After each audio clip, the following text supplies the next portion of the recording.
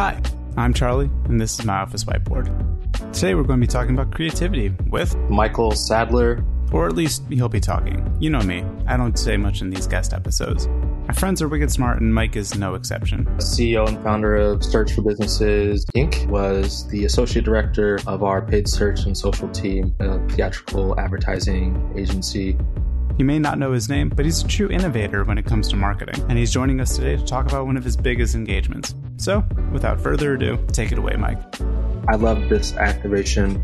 From start to finish, it was sort of an emotional toil that you didn't know whether or not it was going to work. You didn't know if people were going to call you crazy. I think everybody was just like crossing their fingers and hoping for the best. The Disaster Artist movie, starring James Franco and his brother, it was telling the story of Tommy Wiseau, who was kind of this enigmatic sort of Hollywood character. He was always attempting to break onto the Hollywood scene, but I guess he was just a weird guy, man. So I don't know. He didn't really get any roles or something like that. But for whatever reason, he had the cash to kind of bankroll his own production and bought this billboard here in Los Angeles. I think it was at like Highland and Fountain, maybe. But he kind of became famed here in Los Angeles because that billboard stayed up for years. Like after his movie was out of theaters, and I think it didn't do great in sales either. So the fact that it kind of stayed there kind of became like a funny Hollywood sort of talking point. And so The Disaster Artist was the telling of this guy's story. And one idea that we had as a team was, well, what if we were to recreate the billboard? What if we were to put up the same sort of format and just kind of swap out Tommy Wiseau's name for James Franco, swap out his picture? And, I guess the old billboard had a phone number on it. The contribution that I made to the idea was that we should make that phone number a call tracking phone number. I love these call tracking phone numbers in digital marketing, either through like a call rail or call tracking metrics. You can basically, for like digital marketing campaigns, they're used to attribute which calls came from which media sources, and they would swap out different numbers on your landing page if somebody clicked on an ad versus them visiting you organically. And we use them a lot at Matchcraft, my first digital marketing job, where we worked with small, medium-sized businesses, and a lot of times, they met the whole idea of digital marketing with a little bit of skepticism. So you needed to prove that it was working by having like a call tracking solution or something. So I pitched the idea of making the phone number on the billboard a call tracking number that you could basically record the phone calls and get like funny messages from people who are calling in. And, that was going to be the only idea. And I was, pretty new to the team at the time that we were pitching this with A24. And honestly, I think they kind of just knew I was kind of the new quiet guy, and they wanted to encourage me to be creative and kind of stand up in my role, I guess. When I told them about the idea, they were like, oh yeah, that's clever. Like, let's, we'll put like a couple $100 behind it. And if it works, great. If not, a couple $100 in the grand scheme of a movie that a studio's maybe spending $750,000 on, it's nothing. The actual cost for the number is dirt cheap.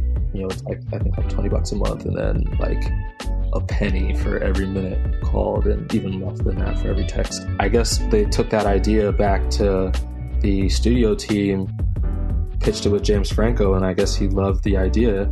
What he was going to do was, anybody who called the number on a billboard, James was going to pick up the phone in character for people who called, the billboard phone number. It was like, oh wow, like that's great. I can't believe he's, so down to, kind of play into this. I think there were a total of 2 billboards that went up. We programmed like a auto text responder on it too, that just basically told people to call me. It was actually pretty funny because when people started, texting. They were doing like Carly Rae Jepsen hitch on jokes and whatnot, like call me maybe. On that first day, it was a little bit of a roller coaster because we knew that it went up around like noon. We were seeing like 15, 20 calls an hour, which was like, okay, we really wanted this thing to make an impact. Then rush hour came. We started getting like hundreds of calls every hour. I was like, okay, this is picking up. This might actually work.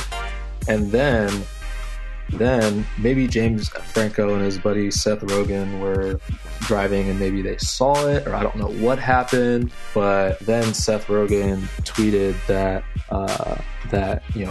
James Franco actually has the phone number, and then it blew up. It was like you couldn't even get through on the line.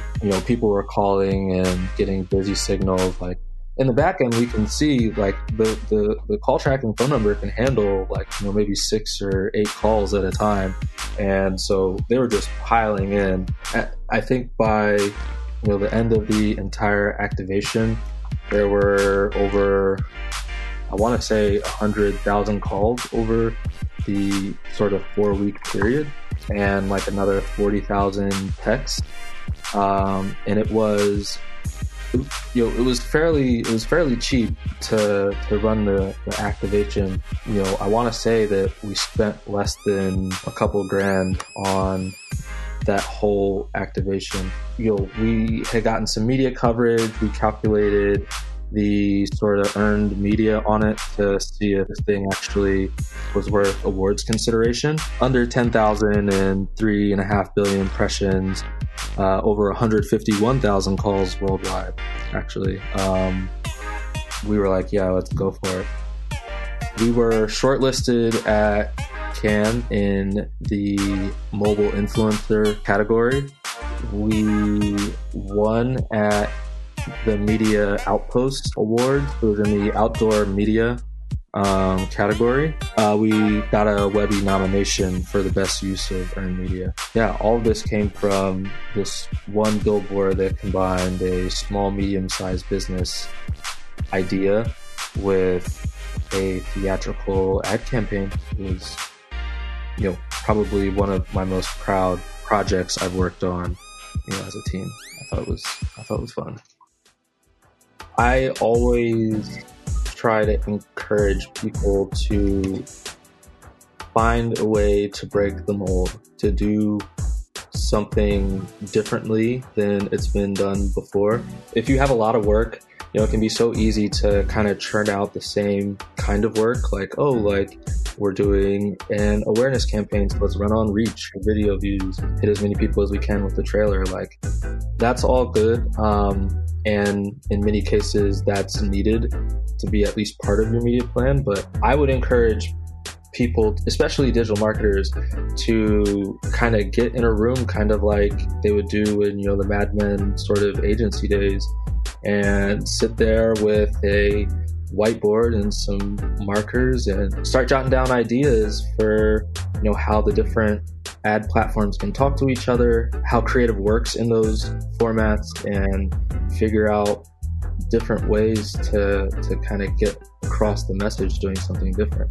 A lot of it falls on your creative capabilities, but even in this sort of situation, there's a lot of ways to do something old in a new way that can make it totally fresh and kind of stand out. We saw, like, after we did the Disaster Artist, we saw the same sort of campaigns from Marvelous Miss Maisel. They had like a call-in tracking number.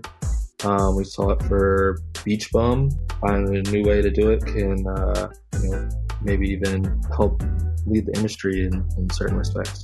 You miss every shot that you don't take, and what's the worst that could happen? You have to kind of say those things to yourself and really will yourself to take a chance to be a voice to bigger voices. Because what I've learned in my career as I've grown is that I didn't really have a lot to be afraid of. Now, having led some teams, I want people to speak up and use their experience to give ideas and contribute creatively.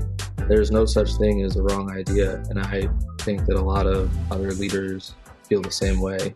Because they're just human. You're talking to another human, so just talk to another human. With the sort of studio marketing head, I'll say that his response was interested, but it was tepid. And on our next weekly call, they didn't really follow up on it. And on our next weekly call, they didn't really follow up on it. So I actually had to add progress sort of updates to the agenda to kind of push it through. There wasn't necessarily like, hey, we're all so pumped to do this, like, let's do this. I think that until it started to come to life, it was very much kind of pushed by me. So another piece of advice that I would give to people is that as you're trying these new ideas, you're not going to get critical acclaim as you're putting it together. Don't look for validation that you're doing the right thing, because you're not going to get it as you're putting together your idea and making it happen. Afterwards, people will be like, oh yeah, like, that's a great idea, like, this, that, and the third. But during can be a little bit of a lonely sort of hustle. So, hang in there and fight through that. For more about me and the Whiteboard Agency, visit myofficewhiteboard.com, where I'm giving free consultations for Black businesses and nonprofits. Stay safe, everyone.